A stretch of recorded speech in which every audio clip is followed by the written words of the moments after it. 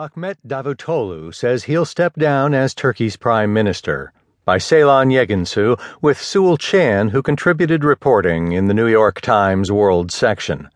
I'm Keith Sellenwright. Prime Minister Ahmet Davutoglu, a pivotal ally of President Recep Tayyip Erdogan, announced his resignation Thursday, exposing a rift between the two men over Erdogan's drive for more power. Speaking at the Justice and